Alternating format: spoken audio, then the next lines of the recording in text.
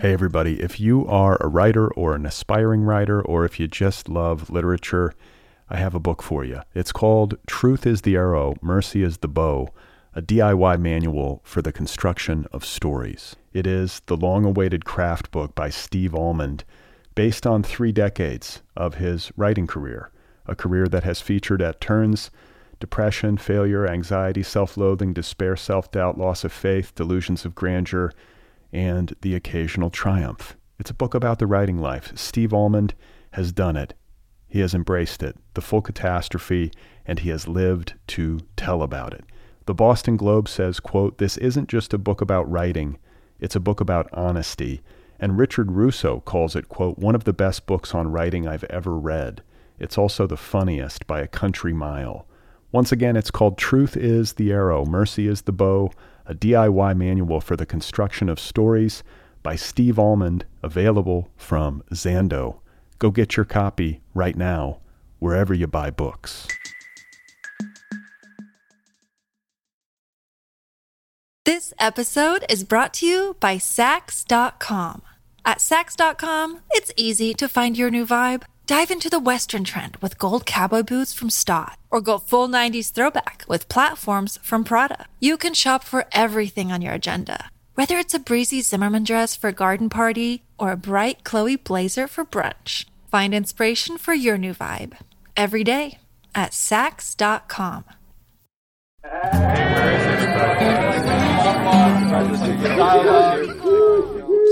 Hello, everybody. How are you? This is the Other People Show. I'm Brad Listy, and I am here in Los Angeles. Thank you for tuning in. I appreciate that. Today on the program, my guest is Austin Kleon, New York Times bestselling author of a trilogy of illustrated books about creativity in the digital age.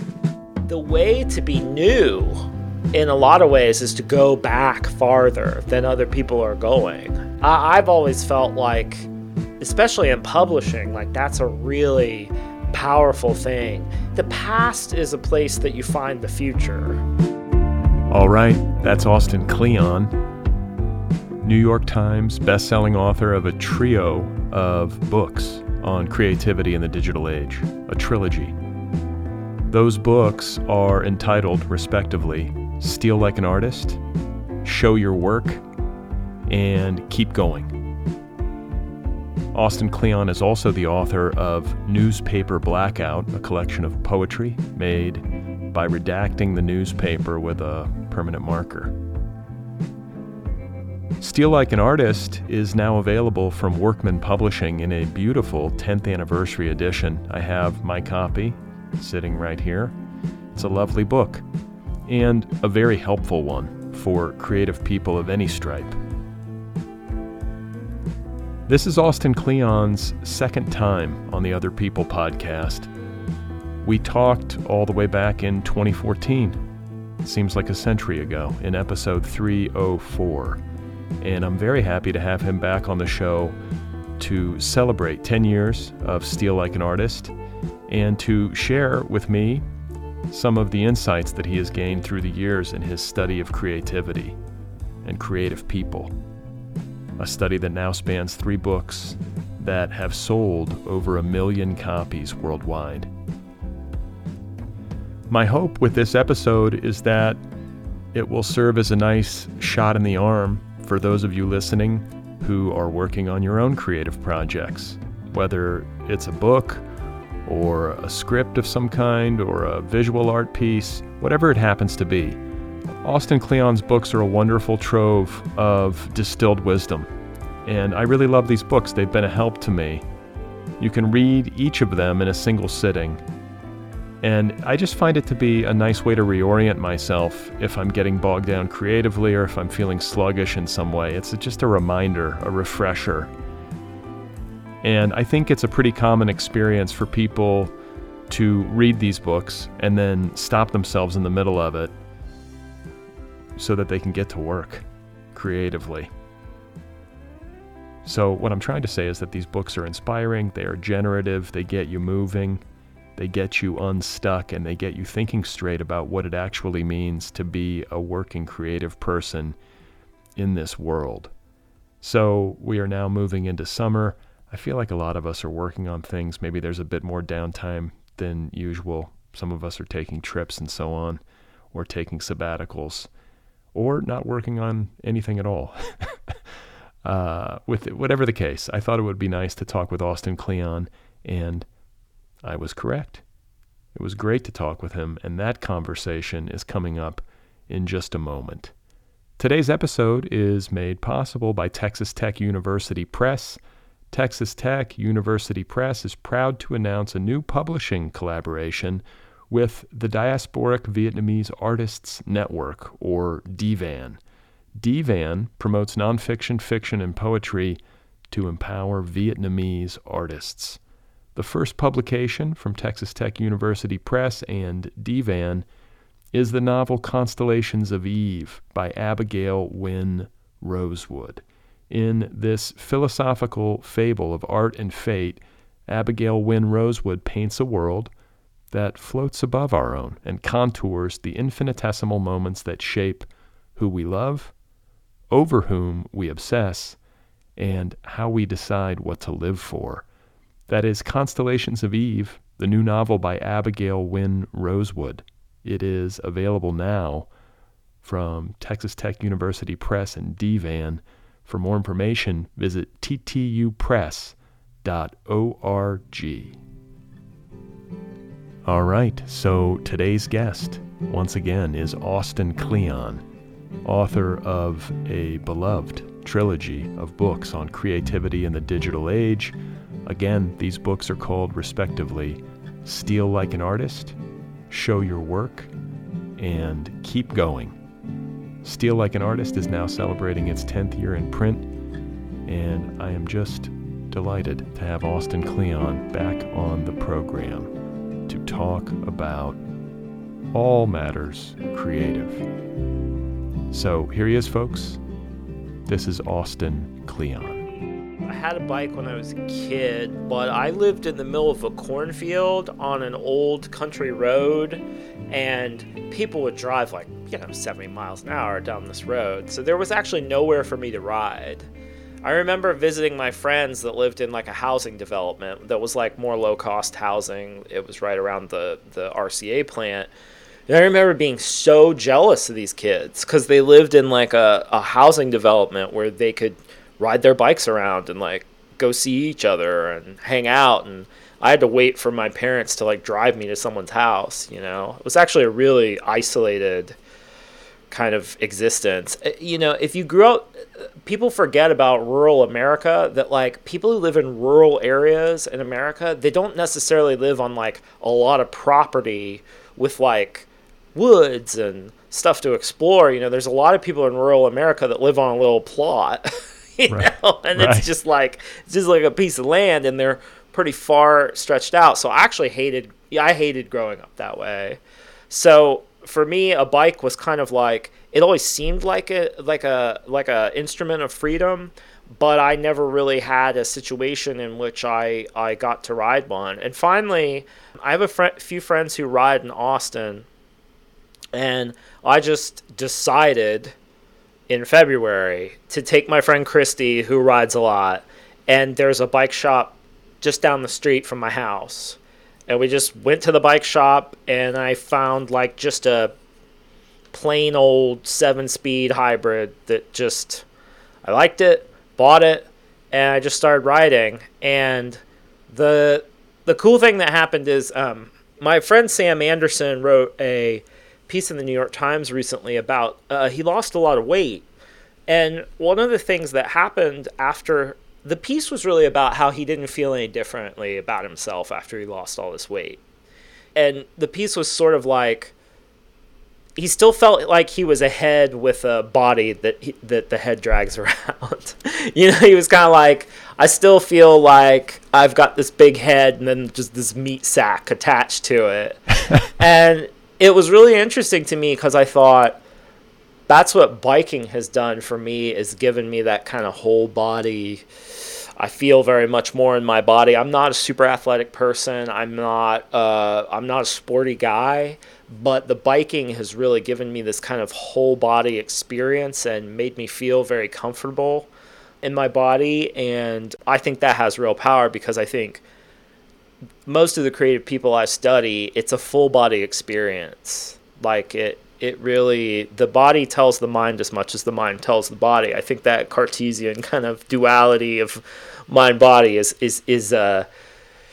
I think it's a mirage. I think it's a faulty perception. I think that we split the head and the body, and it's not good for us on the whole. So that's the other thing, bikes. My wife laughs because if someone asks me about biking, she's like, she's just like, she'll make the cut sign, she's like, he's not going to shut up. But and it is funny to feel like a demographic, because cycling is having a boom right now. I'm reading Jody Rosen's book about cycling, and he makes a point that cycling is just kind of this thing that has these boom and bust periods, and we're just in a boom period. I just love technology that does one thing really well. And it just, I think that's one of the reasons I still love books so much, is that a book has done what it's done. It does what it's done for hundreds of years, and it still works the way it's supposed to. You open it and you go, it's kind of like that with the bike. This is this has turned into a long thing on cycling, but it's literally changed my life. And I think if anyone, and I understand your pain, honestly, because you've almost not been riding as long as I've been riding now, and I know an injury is coming. I think that's the other hard thing as a rider, is you're going to get hurt at some point. You're going to at least fall over and scrape, or hopefully you don't fly off and hit your head or something, but you're going to have an injury at some point. And so there is an element of danger to it that frightens me a little bit. But for me, it's just changed my life. I really, if anyone who's listening is thinking about getting a bike, do it. Yeah. I think we need more bikes on the road so that people can see people biking and they go, oh, maybe I could do that. That's my whole theory of the case, is and to get bags, get a rack. A big thing that changed my life, Clive Thompson's been writing about this. My friend Clive, he's a writer in New York and has written some really great books, and great writer. And Clive told me, get some panniers, get some saddlebags, because once you get bags on your bike, then you can do all this stuff on your bike that it just opens up all these possibilities. So I'll go to the library and get books, and I'll go to the grocery store, all this stuff that you can do on a bike, and all it takes is a $50 rack on the back, rear rack, and then, maybe a $50, saddlebag, and you're good to go. You're good to go. You can always just get a basket too. But once you think about once you have something to haul stuff with on your bike, then it gets really interesting. I'm curious too. It seems like an extension of pandemic living, because it is this solitary outdoor COVID safe activity. Yeah. It seems like a natural, like a logical thing to take up, considering what we've just lived through. And I'm wondering, as a thought leader in the creative space, if that's a way to put it, or a teacher in the creative space who has a following, what the pandemic has changed about the kinds of questions you might be getting, or you might see certain trends creatively that have developed in response to the pandemic? Well, I think the pandemic just turned everything up to 11. So I have this trilogy of books that are, that people read to help them get places they want to go. And I thought for sure when the pandemic happened, I said, oh, keep going. That'll be the book, because that's the third in the trilogy. That's the book about how to deal with the Groundhog Day in and day out, the repetitiveness of creative work, and how you just have to show up every day, and it's slow and sometimes painful, and just that whole, having a kind of cultivating a kind of solid discipline to what you need to get through a creative career, a resilience, I thought that book would take off in the pandemic. It actually hasn't been that book at all, because I think people are living that already. The book that has been the surprise hit of the pandemic is Show Your Work. It actually outsold Steal Like an Artist last royalty season, which is crazy. And I think the reason is that is a book about how do you build something new for yourself in front of a computer screen. You know, like that whole book, that book was about you're stuck in your studio, you're working all the time. How can you start to build a following without even leaving your studio or even putting in that much crazy? So Show Your Work has actually been the book that I think people are finding the most valuable for a couple of reasons. One, it's about what I just said, building an audience from the comfort of your studio.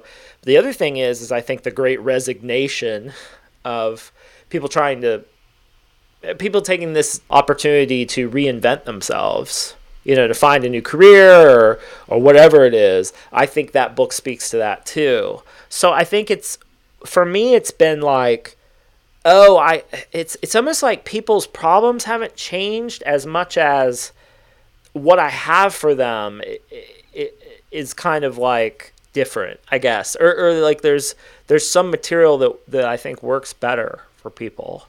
Well, it makes sense to me that Show Your Work would be the one that, and, you know, now that I think about it, that people would glom onto in the pandemic, because everybody's cloistered.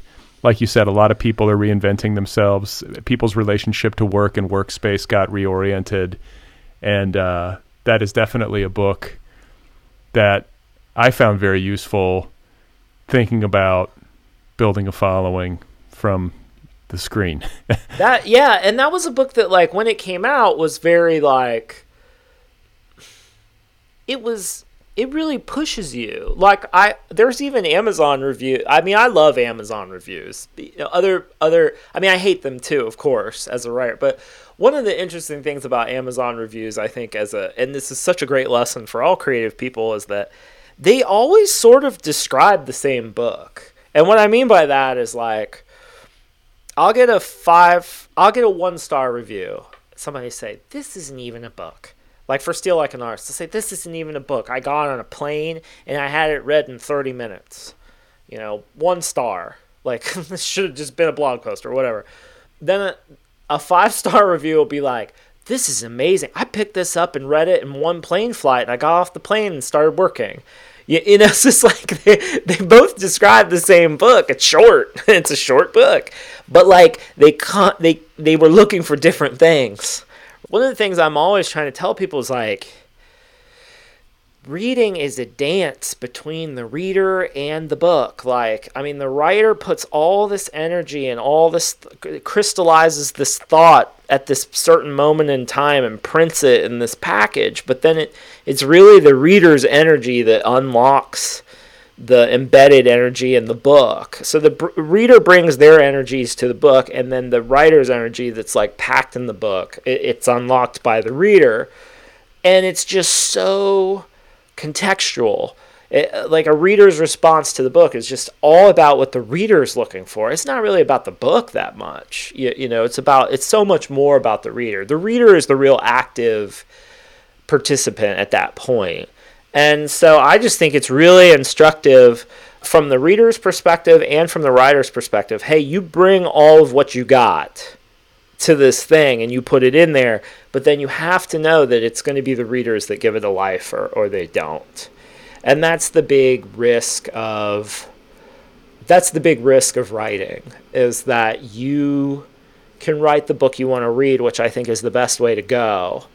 But it just, whether it finds readers or not, it's just not up to you. No. You know? And, but your books have. And I should say, as a fan of the work, that the brevity or the concision of it, I really appreciate, because you've done all this thought work for the reader. You've crystallized it, as you said. And what I find in reading these books as a kind of refresher, that's the relationship that I have to them now, because I've read them more than once, is that it gets me wanting to work creatively. And that's a really great outcome for any work of art, any book or piece of art. I think that might be the highest outcome, is when you make art that makes people also want to create something. You're absolutely right. That is the greatest compliment to me. I'm a fan of the writer Lewis Hyde, and he writes in The Gift that your individual gifts are unlocked by the gifts of the people you look up to, and so I always feel like that is what these books are supposed to do. You're supposed to walk away and start working. The question will be, will I keep writing books like that? Because I have other kinds of books I want to write. And so it's that question of, can you still, Vonnegut has this great line where he's like, I think the purpose of art is to make people appreciate being alive. And then people say, well, what artist ever did that? And he says, well, the Beatles did, So it's like, but I do love that. I mean, I do think that great art should be affirmative in the sense of it should make you appreciate being alive. I do believe that. And in a sense, as a creator, when you're most alive is when you're working. So it's that's the great compliment. And that is what the books are supposed to do. And they're modeled off of books that have done that for me, like every time I read a Lynda Barry book, the things that Lynda Barry did for me, that's what I'm trying to do for my readers, So. Yeah, the message, I mean, one of the core messages of Steal Like an Artist that is kind of elemental to creativity, but is something that I can always stand to hear again, is this notion that nothing is original. Yeah. And the pressure that we can sometimes put on ourselves as artists to kind of come up with something brand new or to strike out and say something, that the earth has never heard before. That's a little bit of hubris, is it not? I think it is, but I also think it's the way that we talk about art and the way that we understand art. People say, why have to we use that word steal? Like, why couldn't you have said be influenced like an artist or something? And I always tell them, well, it's because I'm not very original. Like, I use the word steal because all these people that I looked up to, they used that language. They're like, oh, yeah, I stole that from so-and-so or whatever. And there were all these great artists who I used that terminology.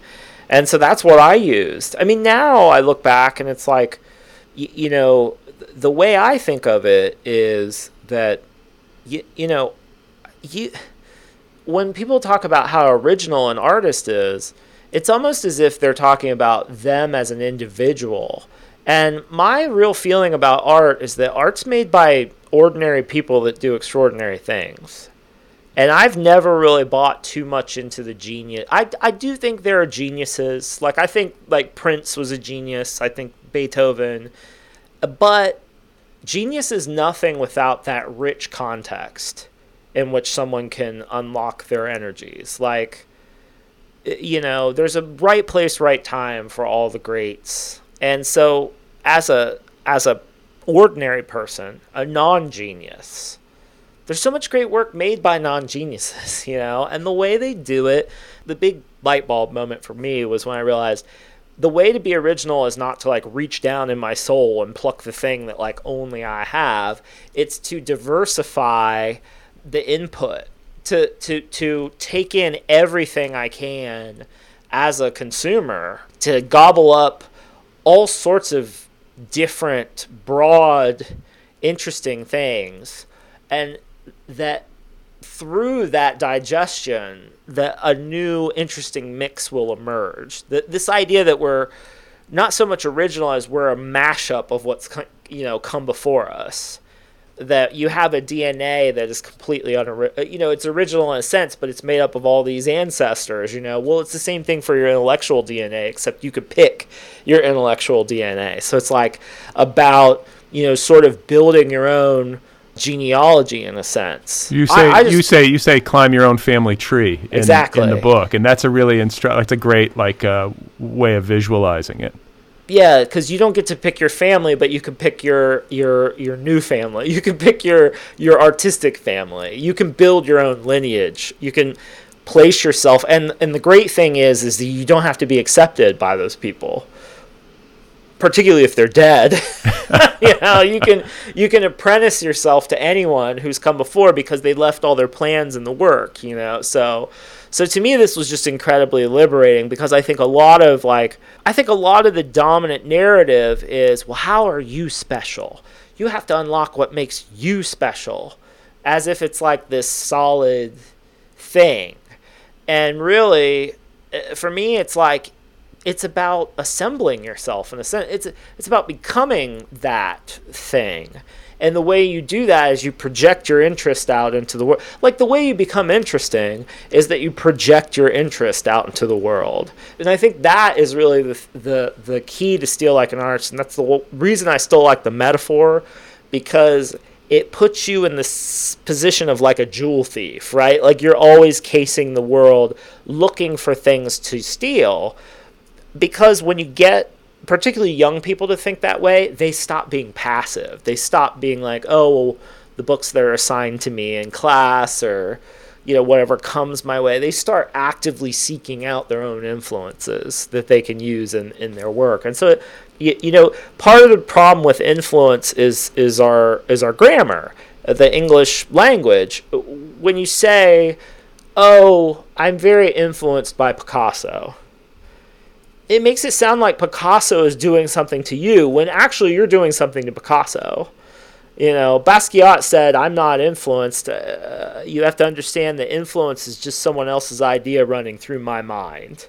That I'm the one doing the influence. Yeah, influence is something you take. It's something you take. That's a good way to think about it. And you don't need anyone's permission. That's what's so great. You once people put their work into the world, they can't really keep it from you. And so that's part of there's just all this stuff available to you, and that the other way to think about it is, Billy Collins one time put it, because people are always talking about find your voice, you have to find your voice. And Billy Collins said, oh, forget that. You have to find about a dozen voices. you basically, you try to copy about a dozen other poets, and eventually there's like a Frankenstein monster of yourself, You take a little bit from so-and-so, you take a little bit from so-and-so, and pretty much you have, you've got this Frankenstein monster. And then I always think of it as, the more you work, the more you turn into like more of a android without any seams showing.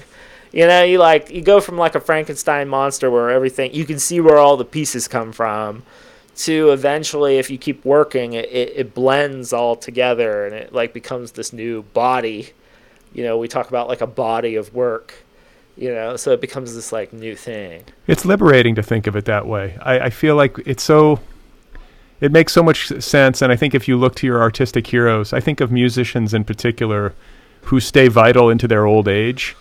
You will never hear one of those people, whether it's a Prince or a Bob Dylan or a David Byrne or whoever it is. You'll never hear them say, I don't listen to much music anymore. They're like David Bowie. Like, remember him in his later years, constant consumers. And even if they might not listen to new music, but they're going back. That's the other thing that I think, as I get older, the more I want people to understand about Steal Like an Artist is, the way to be new in a lot of ways is to go back farther than other people are going.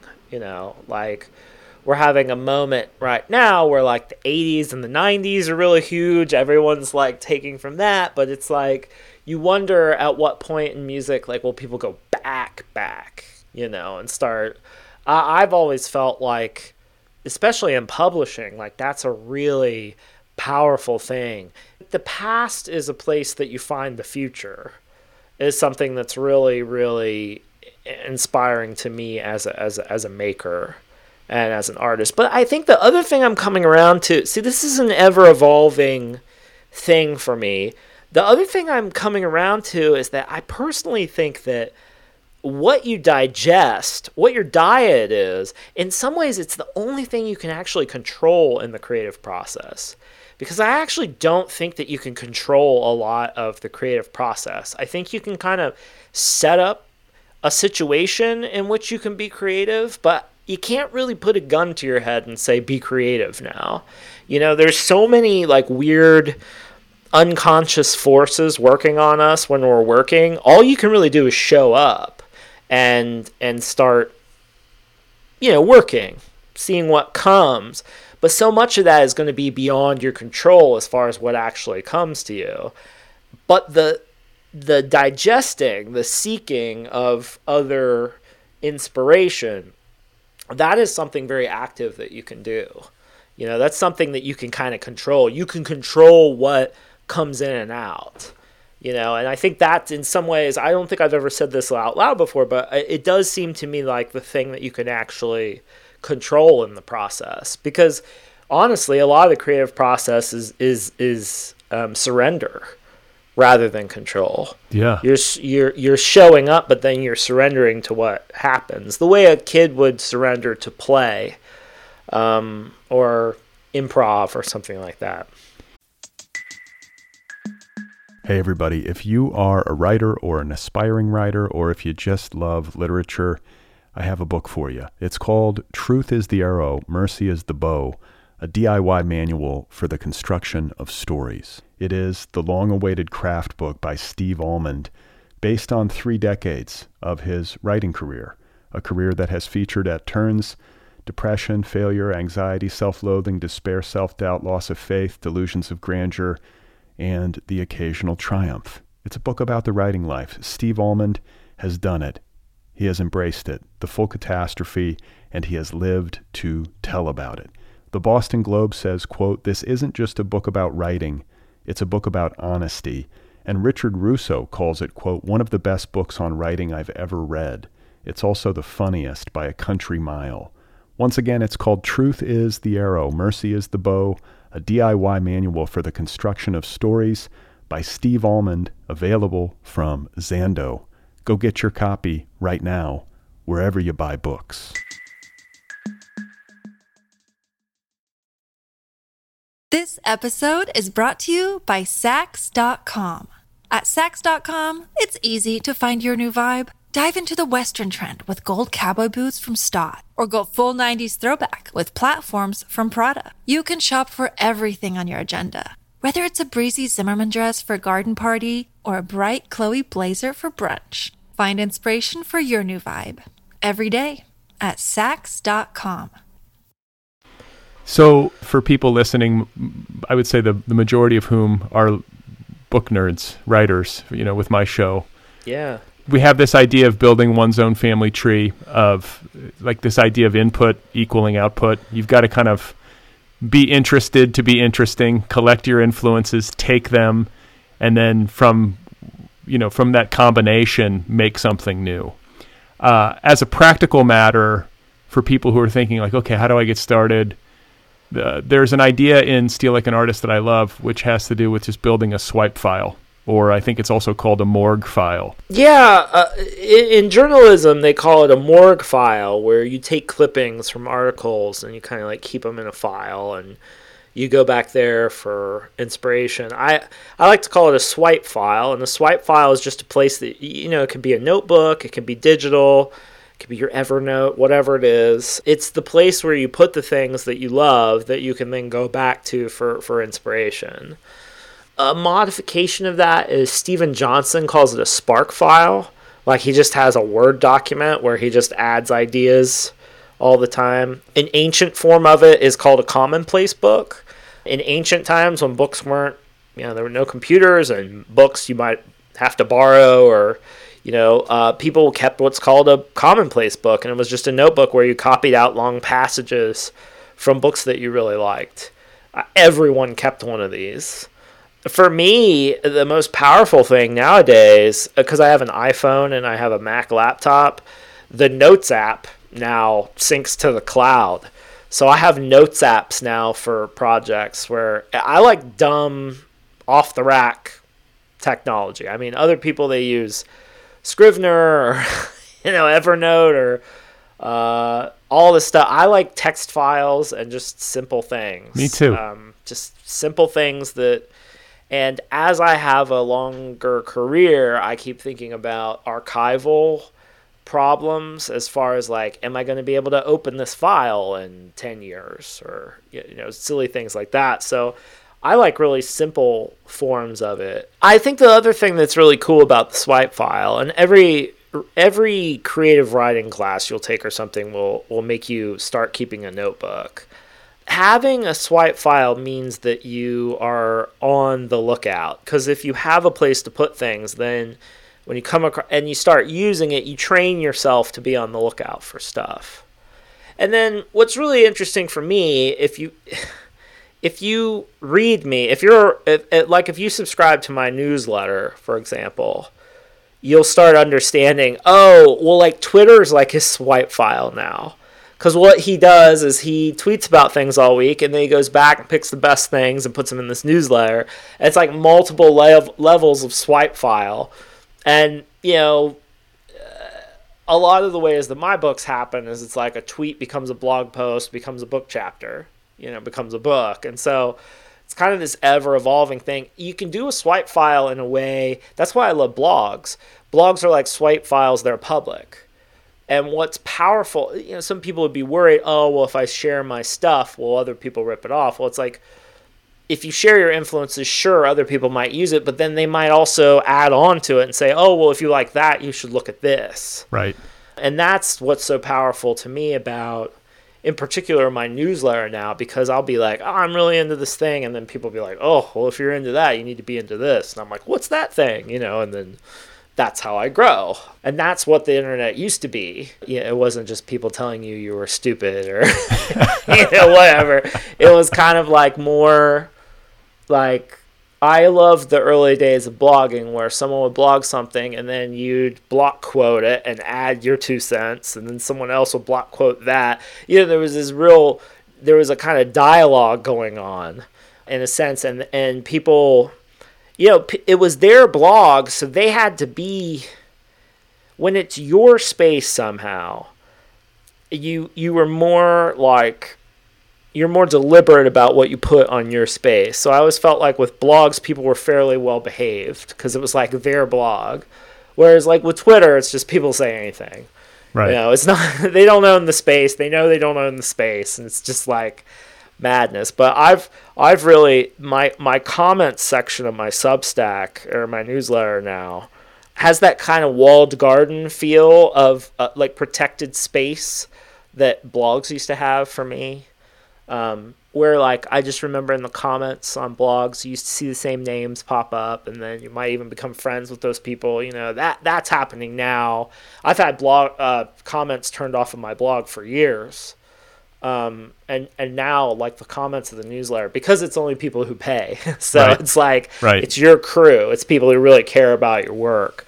It's just a lovely place. I've loved it. I call it Newsletter 2.0 because I migrated to Substack last year, not for any reason. They didn't give me any money or anything like that. I felt like that was the tool that was helping people do what I wanted to do the best. And so far, I've just loved it. I've loved this kind of evolution of the newsletter, particularly because I think as a writer, you're always a little afraid of your audience in some ways. Like, I actually haven't heard authors talk about this very often, but I'm always a little bit anxious to really interact with my audience because you just never know. You're like, is my message coming across, like, am I landing right? Am I who these people think I am? That kind of thing. There's just like, when you have a readership, there's all sorts of bizarre, feelings and thoughts and things that go through your mind. But my readers are the most lovely people. I mean, and it's true in the comment section, and it is true like when I haven't been on book tour for years and years now, but like just the signing line at book readings, just the loveliest people. Well, I think it's partially, partially it's probably some serendipity, but I think also it's because you're helping people with these books. People are grateful.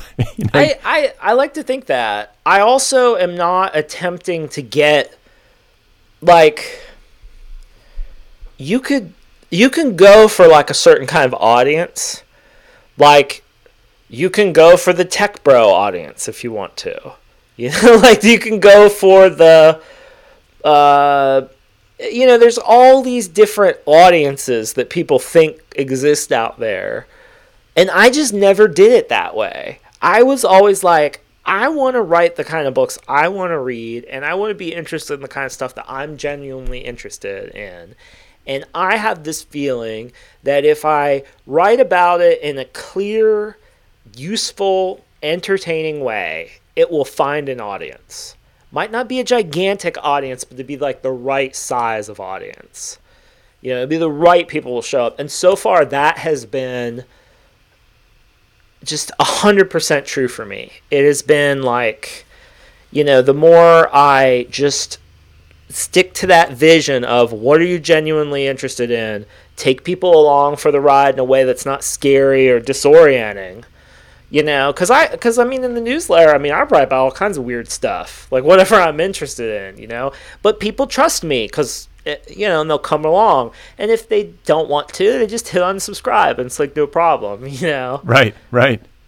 Because there is I do think the books are me on my happiest, most helpful day.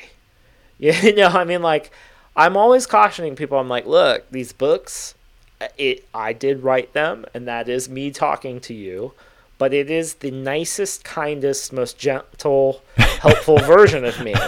If you meet me in real life, like, you know, we'll see how it goes, but this is me at my most gentle and helpful. Yeah. You know, in the books. So you know. Speaking of like good and bad dichotomies, just to extend it a little bit, I think it might be useful for listeners who are thinking about this idea of stealing, you know, and taking influence, to delineate a little bit between what constitutes like good stealing and what might be like not so good stealing. You know, there is a difference. You're not advocating for like out and out plagiarism, for example, as like a way to go. No, I mean, the best thief doesn't get caught. I mean, the best artistic theft, you don't even know where it came from. You'd have to be like Barry, Bill Hader's show. I'll watch that show and I'll think, God, this is great, man. What a wonderful episode. And then I'll read one of those recaps with him. He'll be like, oh, yeah, we stole this shot from Thief and, like, this other Michael Mann movie. And then, like, he's just an encyclopedia of film. Oh, yeah, we were going for, like, I wanted this to feel like a Western. There are all these influences that once you see them, you know they're there, but they put their own stink on it. And there's, like, it's totally transformed. It's transformed by the writers. It's transformed by the actors and new settings and everything. So, like, in a lot of ways, the lineage is there, but, like, you don't know. It's not like a straight ripoff, you know, or a copy. I do believe we start learning by copying. But if you have kids, it's really interesting because my kids will copy drawings just like I always did. They'll copy cartoon characters and, you know, draw all these different characters that they've gotten from video games and other books and stuff. But, like, inevitably they start putting themselves into the story, and then they start doing parodies of that work. So, like, they start making their own versions, and, like, that's just how humans operate. Like, copying is how we make sense of our world. We copy what's around us, and then we kind of come into our own thing. Well, you talk about in the book. I think this is in the book, or maybe it was in an interview that I read. I can't remember, but you were describing being a 10-year-old going to see Jurassic Park. Yeah. And coming out of the movie and basically writing a sequel. Yeah, so I sort of had a huge crush on the girl in that movie, which is hilarious to me. I forget what the actress's name is, but I thought, oh, well, you know, she should go back to the island. That should be Jurassic Park 2. She, like, returns to the island, and the murdered game warden has a son that goes with her, and, you know, I invented this whole story in my head of what should happen next. And then, of course, Jurassic Park 2 came, and I even, like, I remember typing the beginning. And then, of course, a few years later, Jurassic Park 2 comes out, and I'm just like, well, what is this? This is terrible. Because the sequel in your head is always better than the sequel that actually happens. But the thing that's interesting to me is, like, all fiction is fan fiction, in a sense. Yes. And that we write the kind of story that we like. And a lot of our, you know, a lot of the work that we do is it's recombining everything we've read, you know, into something that we haven't seen before. But I am always, when people are like, particularly people starting out, It's like, well, what, think about your heroes. What did they not make that you would have liked them to make? Because that's a very easy, right from the get-go. Like, you're a band. This guy loves Willie Nelson. This guy loves Radiohead. This guy loves Donna Summer. What do we make? Well, what would those people sound like in a room together? Let's see what, so it's that kind of combinatorial. That's a very easy starting point. And then you get to somewhere weird. Usually that happens without intention. It's just people with different influences get together and they start playing. And I think play is like a really, really important word that people don't focus on enough. Musicians play together. That's how every creative person should think about what they do. How do you play? Because playing is the work of the child, and I think it's the work of the artist. The great artists are able to retain that sense of playfulness, and they're able to start playing. Well, and you talk too, what you're talking about in this example of the musicians with these various heroes, this contradicts this idea of paying attention to what you like, contradicts the common dictum in the writing universe that you're supposed to write what you know. Yeah. You say write what you like. Yeah. Well, because again, I just always felt like I would be in a creative writing class and I'd be like, I don't know anything. I'm 19.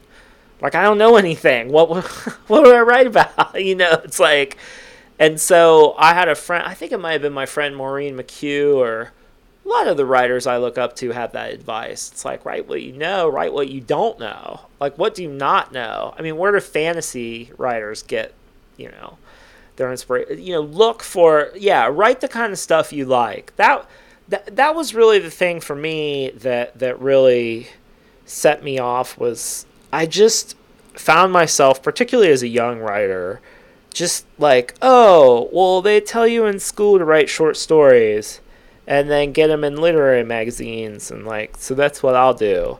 So I did that for a few years until I realized, wait a minute, I don't really even like short stories or literary magazines. What do I do? And I started doing comics, So it's like, there's just so much like asking of yourself, what do you really want to do? And I know that sounds so simple, but it's like, I think so many people get talked into doing work that they don't want to do. And for me, it was like, the sooner I got really real about the kind of work I wanted to do and what I felt like I was good at and what was hitting, just the better things went for me. So, if you had taken me when I was 19 and described what I do now, there's no template for that. There's no, and that's why I think it's really important for people when they're starting out to think about their verbs instead of their nouns. This is kind of one of the things I am really, really adamant about, is like, if you say you want to be a novelist, that's fine, but you'll have an idea of what a novelist does, and you'll try to do that. Whereas if you just say, I want to write stories, that is more open. It's more like, well, you might end up a screenwriter, you might end up a copywriter for an insurance company, or you might, whatever it is. If you just like to write and put stories together and you like words and stuff, that keeps things open in a way that a certain particular noun doesn't. And so you stay open to this, to things. You might end up a podcaster. You might end up a filmmaker. You might do a teacher. If you're, in my case, you end up a self-help writer, which I never anticipated. Right. And if I had, I didn't, we're writers. Words have meaning, and if you get the wrong words, it encourages the wrong kind of action. So you just have to be really careful. And I want to talk too about you keep mentioning being, your youth, like being 19, having people ask you to write what you know when you don't really know all that much. Yeah. Or being, like you say, like a lot of people get convinced to become a certain kind of artist, either by the culture or by some community that they're in, academically or otherwise. And there's a great part of Steal Like an Artist where you're talking about obscurity, which, most of us, even those of us who are published, might feel like we're living in. But you make a great case for embracing obscurity and making productive use of it. And I'd love to hear you talk a little bit about that, because I think the majority of us in the writing world are living in some version of it. Well, you could just do whatever you want. I mean, people worry so much about, people being angry at them or doing the wrong thing or whatever, But obscurity can be this great gift. You can experiment. It's kind of freedom. Now, unlimited freedom can be very paralyzing too. I mean, freedom is not necessarily, it's not necessarily the best thing ever for art. Like, there's a tension between freedom and constraint, out of which great art arises. And obscurity kind of, it can be a real gift if you use it correctly. And it requires a real leap of imagination, because you have to kind of think about what happens when people start paying attention, which is a problem, you're lucky to have, but it's still a problem. And you just don't have those problems when you're obscure. I mean, you really can try anything and you can experiment. And because what happens is, once you alight on something that people like, you're going to feel that pressure to only do that thing. Well, let me turn this around on you, because you've done these, I think you refer to them as square books. That's the shape of them. Mm-hmm. And you've written in the self-help genre, I guess you would call it. You're helping people unlock their creativity. You're distilling a lot of wisdom around this particular human act, I guess you would put it. And I feel like maybe self-help, I wrote a book of autofiction, and I can't help but notice the way that I think you do when you put out a certain kind of book. All of a sudden people be bashing autofiction. I think sometimes the same thing can happen to like self-help. Same thing can happen to genre fiction. Oh, it's not as high art as literary fiction or whatever. And do you feel like, how have you handled leaving obscurity, building a name for yourself, doing this particular kind of book, building this trilogy, and then managing maybe the expectations of the community of readers that you've built? Well, it was really easy for Steal Like an Artist, because I didn't know what I was doing, and I didn't know that there was really a creativity self-help shelf, that was a genre. I mean, obviously my publisher did, and my editor did, and even my agent, but I just wasn't clued into that. I thought I was trying to write about like how you do how you be an artist. That was what it was. That was the question that Steal Like an Artist for me. This is my best approximation of how this happens. And then once Steal Like an Artist came out and I realized there's a genre of self-help, I got very interested in self-help, and I wanted to know, well, what's this about? And what's the history of this? And what are these books doing? And then I asked myself, how do I subvert this? Now that I'm in this genre, the other thing is the illustrated gift book, which is something in publishing that I didn't realize was a thing. But that's the books you see by the cash register, like that have inspirational quotes or whatever it is. So I just started thinking like, well, wait a minute, this like self-help inspirational gift book, like you could be. I mean, Steal Like an Artist is kind of a weird book, and I thought you could be even weirder in this. So Show Your Work was kind of my attempt to get weirder with it, to kind of like, okay, well, how can I use this form to really write about some of the things I really want to write about, and to present this whole kind of new way of that I was witnessing other people working in. So like the question, once you find yourself in a genre, you can either leave the genre, or you can say, how do I mess with this? And that was what was interesting for me. And then, so like Show Your Work was like, I even like was like, how can I make this feel more textural? Like I wanted the illustrations to be a little less, which is really dumb in hindsight, but it's like I wanted them to be a little less like knock you over the head and more like ambient, just little things like that other people might not pick up on, but were things I was giving myself as a challenge. And then keep going. I was very much like, we've got this form. This is going to be the third, hopefully the last in this particular trilogy. how do we Indiana Jones and the Last Crusade this, right? Because you got Raiders, and everyone loves that one. Everyone's always going to love that one. And then you've got Temple of Doom, which is like real messy and weird, and some people like it, but whatever. How do we Last Crusade this, And so that was keep going for me. Is like, how do we perfect this, get this as tight as we can get it, and like really make this particular thing sail. But these are all things that go on in the background. But I think it's really important as a creator to have some kind of mission in the back of your head of what you're trying to attempt with this particular book. Like what you're trying to attempt artistically. It doesn't have to be in line with what you're trying to do for the reader, but it helps to have that kind of laid out for yourself. I didn't have it with Steal Like an Artist because Steal Like an Artist was kind of almost like it happened so fast.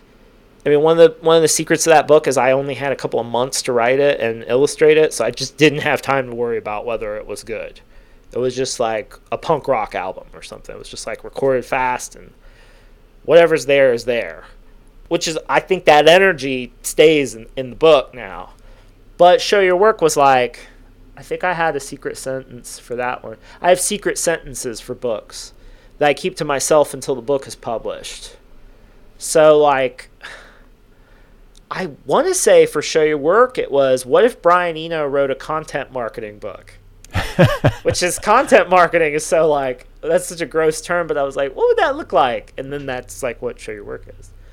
I don't know if for Keep Going, it was just women and children first, which sounds weird, but, like, it starts with this Titanic. It starts with this poem called Overheard on the Titanic, and it says, I mean, yes, we're sinking, but the music is great. It's exceptional. So I was thinking about the Titanic, because Keep Going was written in the first Trump term, hopefully the last, but we'll see. And I was just like, what do you do on a sinking ship? Like, what do you do when you feel like you're on a sinking ship? How do you keep working? And the inspiration for that book was this particular group of women I was reading at the time, and my kids, playing with my kids. So it was women and children first. So that sentence kind of brought me along. So I'm formulating secret sentences for the new books I want to write. Which are what? Like, is there going to be a quartet of creative books? Are you done with this? You think this trilogy is sort of like a full cycle? I think this trilogy is over. I think they speak to each other in ways that I just don't think I could do another one. It would just, maybe there's another one. I see a new series of books that have like a different trim size, and they'll feel like an Austin Kleon book, but they will be a little bit different. I think for me, I'm a structure junkie, so I'm always looking for new structures to play with. Like the other books are structured exactly like each other. I mean, it's a list of 10. They're identical. And so in some ways you could switch chapters around from those books and it'd be like they're like one big book, actually. And so the next book needs to be, it needs to have the easiest way to get to something new for me with this next book is a different structure. And so I've been playing with every book I have in mind. I have 3 books that I want to write next. Do you know what they are? Like, I mean, do you have like a real clear sense? Yeah. But I haven't, even my agent doesn't really know them. My wife knows them and a few friends, but I don't tell anyone else. But they all they have very particular structures. They're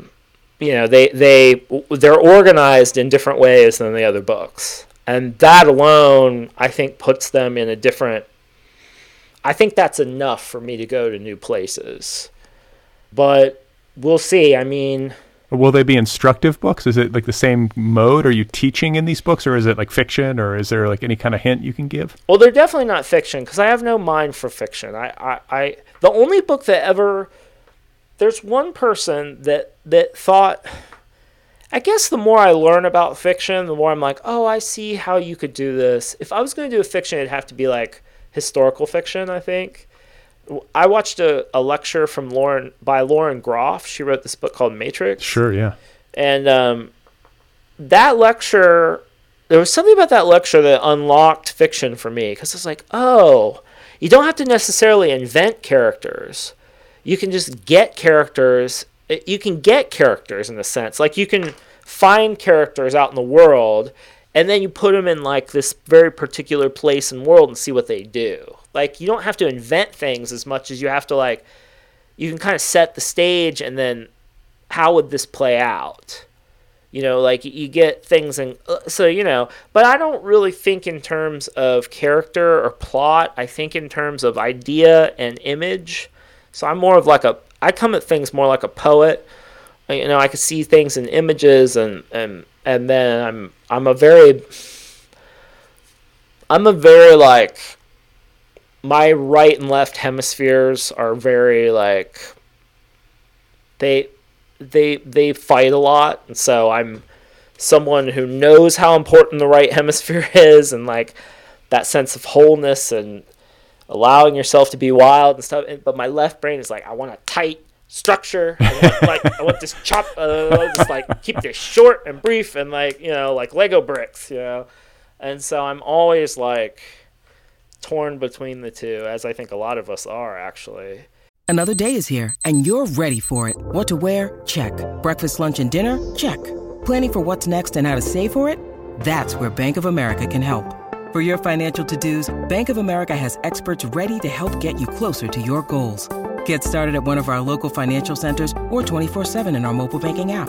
Find a location near you at bankofamerica.com/talktous. What would you like the power to do? Mobile banking requires downloading the app and is only available for select devices. Message and data rates may apply. Bank of America N.A., member FDIC.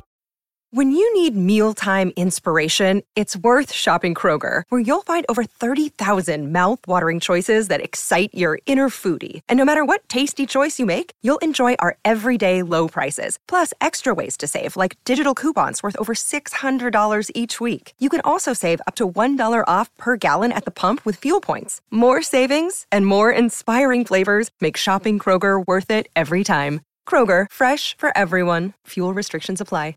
Well, and I want to ask you, this will be like, I think a great way for us to end is to ask you about sharing, which you do such a admirable job of. Like, you're really good online. You're one of the best, I think, that I've come across in terms of like building a good blog, maintaining that newsletter. You have a great gift with like visual art and kind of cartooning. There's something about your handwriting that's sort of like so singular. It's like, I know that handwriting anywhere. Yeah. You've just done a great job. Like, you have this digital legacy that becomes, it's like an idea factory. You also get feedback from readers that I think can lead you to your books, because when something takes off and people really get excited about it, that's as good of an indicator as you can hope for. Yeah. But I think the question that I would pose to you, or the thing that I want to hear you talk about for the benefit of my listeners, has to do with some strange resistance we have to sharing our ideas or to making transparent our creative processes. And I think you've argued convincingly, and Show Your Work in particular, that this is maybe the wrong instinct. I know so many writers who it's like, yeah, I'm going to squirrel away, I'm not going to show anybody, and then I'm going to put it out there. I've been this way.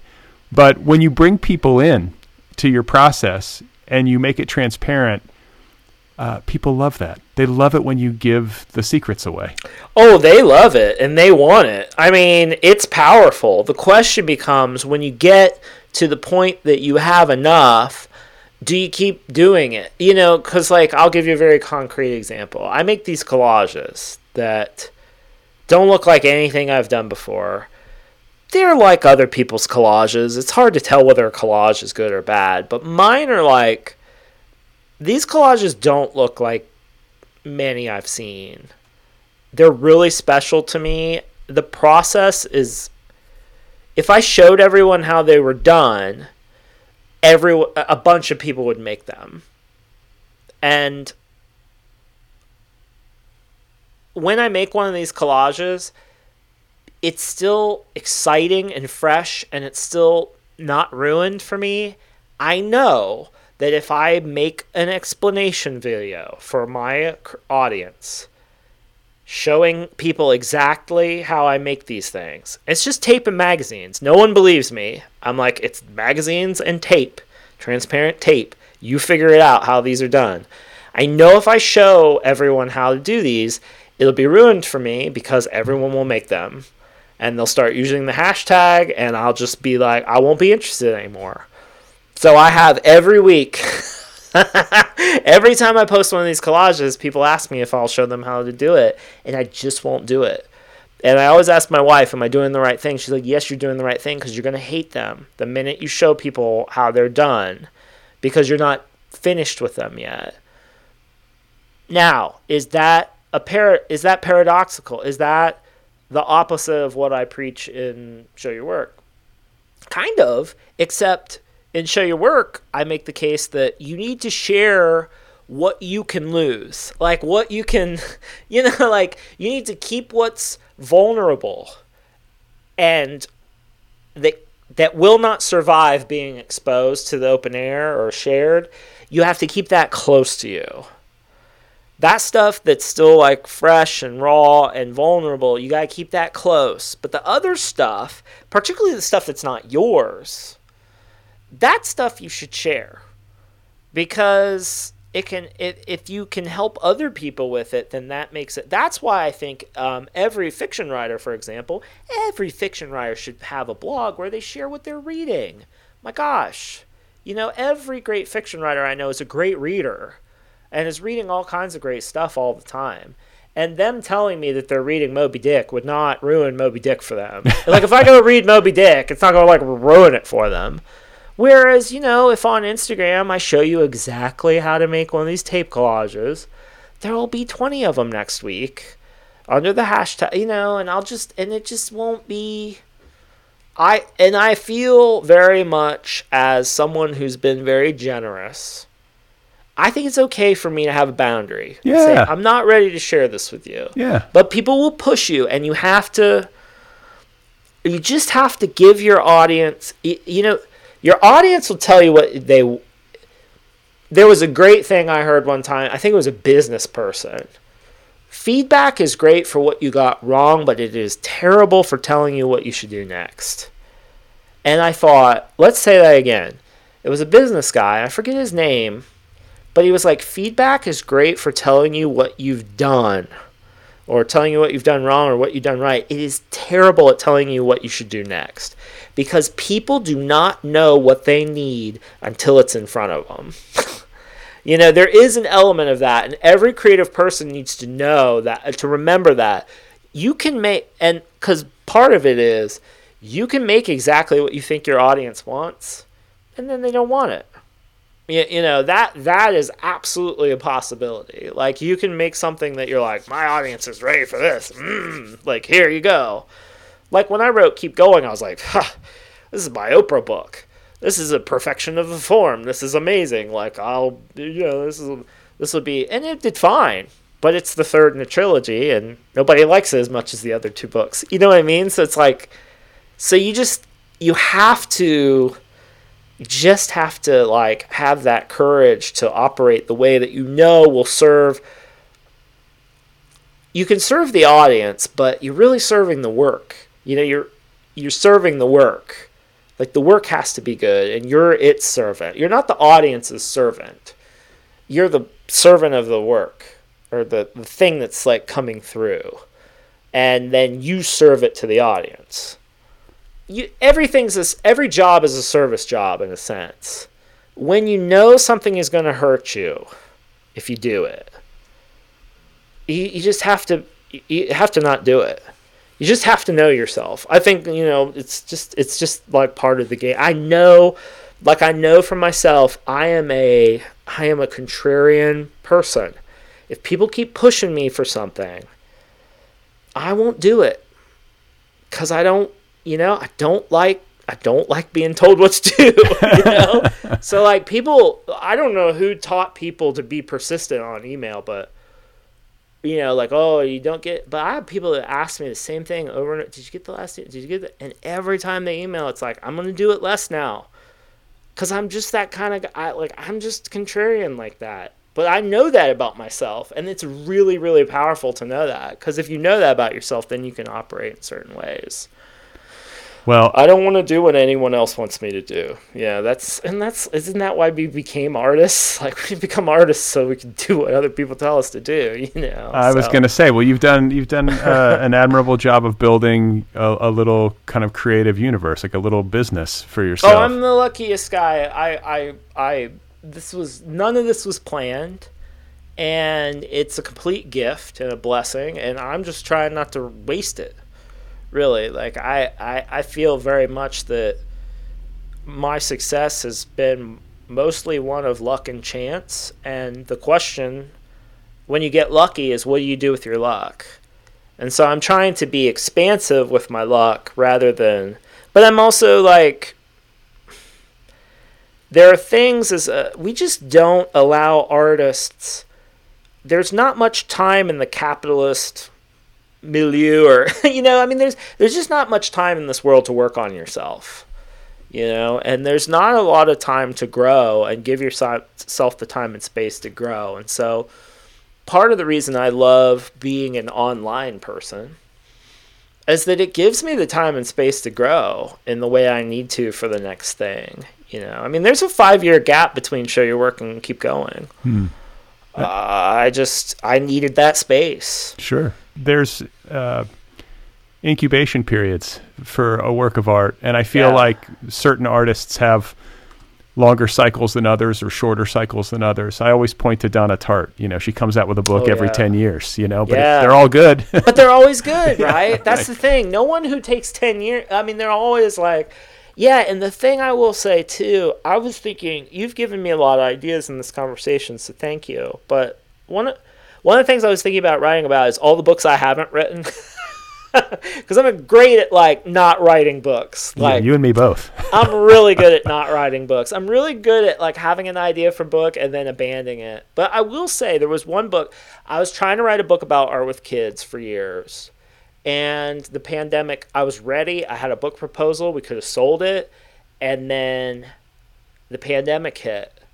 And I just said, I can't do this now. I can't write this book about art and kids while I'm home with my kids. And then as time went on, I realized, this is the thing I care about most in the world. And it's the thing that I feel the least authoritative, the least amount of authority to speak about.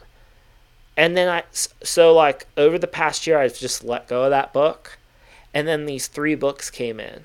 I've made space. I was just I'm not doing that book. But knowing that I might do it later. And then these 3 books just appeared in sequence to me. And I'm like, that's it. If you let go of things, new things come. So you clear the decks. So to bring our conversation back around, every time I take a bike ride, it's not so much about filling up, it's about clearing out. That there's not enough. We don't talk about this enough in creative work. So I'll leave. We can end on the last chapter of Steal Like an Artist, which is creativity subtraction. Is that when you take things away, you create a space in which other things can come into. Right? So a lot of creative work is clearing the space, clearing the landing strip for a plane to land, for something to come in, clearing the decks. That is really, really important. And so I would encourage people who are struggling with their creative work, don't think about what you can add, think about what you can take away to make space for this thing that you want to appear. All right. Well, on that note, we will part company. It has been delightful to talk with you. Congratulations on the 10th anniversary of Steal Like an Artist and all the success that the trilogy has had. And we will eagerly await this next trilogy whenever you decide to Me too. Share it with us. I'm working. Always working. Well, thank you so much, Austin. Thank you, Brad. This was great. I really appreciate your time, and it's fun to talk to you again. All right, everybody, there we go. That is Austin Kleon. His books on creativity in the digital age include Steal Like an Artist, now in its 10th year of existence, along with Show Your Work and Keep Going.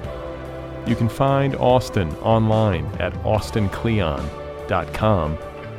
He does an excellent email newsletter. I recommend it over on Substack, as you heard us talk about. If you are out there and you're stuck, or you need a shot in the arm, or you just want to understand creativity better, Austin Kleon is an excellent resource. Go get his books immediately. Steal Like an Artist, Show Your Work, Keep Going, Newspaper Blackout, whatever your druthers. All right? The Other People podcast is offered freely. The entire archive of this show, more than, almost 800 episodes and counting, all available to you, the listener, for free. This is a listener-supported show, so if you listen regularly, if you get something from it, if you would like to show your support, you can do that at patreon.com/otherpplpod. Patreon, patreon.com/otherpplpod. You can support this program for as little as $1 a month. It's very easy. It's user-friendly. As you move up the scale, you can get stuff, an Other People t-shirt or a tote bag, a book club subscription, a coffee mug, all this different stuff. I will even sing you happy birthday. Patreon.com/otherpplpod. The Other People podcast also has its own email newsletter. You can sign up for that at otherppl.com or at my official website, bradlisty.com. If you would like to get a copy of my new novel, Be Brief and Tell Them Everything, you can do that wherever books are sold, trade paperback, ebook, or an audiobook edition that is narrated by yours truly. The Other People podcast has its own official app. Did you know that? The app is free. Go get the Other People with Brad Listy app wherever you get your apps. We also, at this podcast, have a YouTube channel, the Other People YouTube channel. Search for it by name over at YouTube. The entire archive is sitting there on YouTube. Other PPL with Brad Listy. And when you get to the channel, subscribe. It's free. Just push the subscribe button. It helps. Another thing that helps is if you would kindly rate and review this show wherever you listen, be it Apple Podcasts, Google Podcasts, Stitcher, whatever it is. Give the show a rating, review it. It helps other listeners find the show via the magic of the algorithm. All right? Okay. A lot of good episodes in the pipeline. Stay tuned. I will be back soon, next week, with another conversation with another person who tries to put the words in the right order.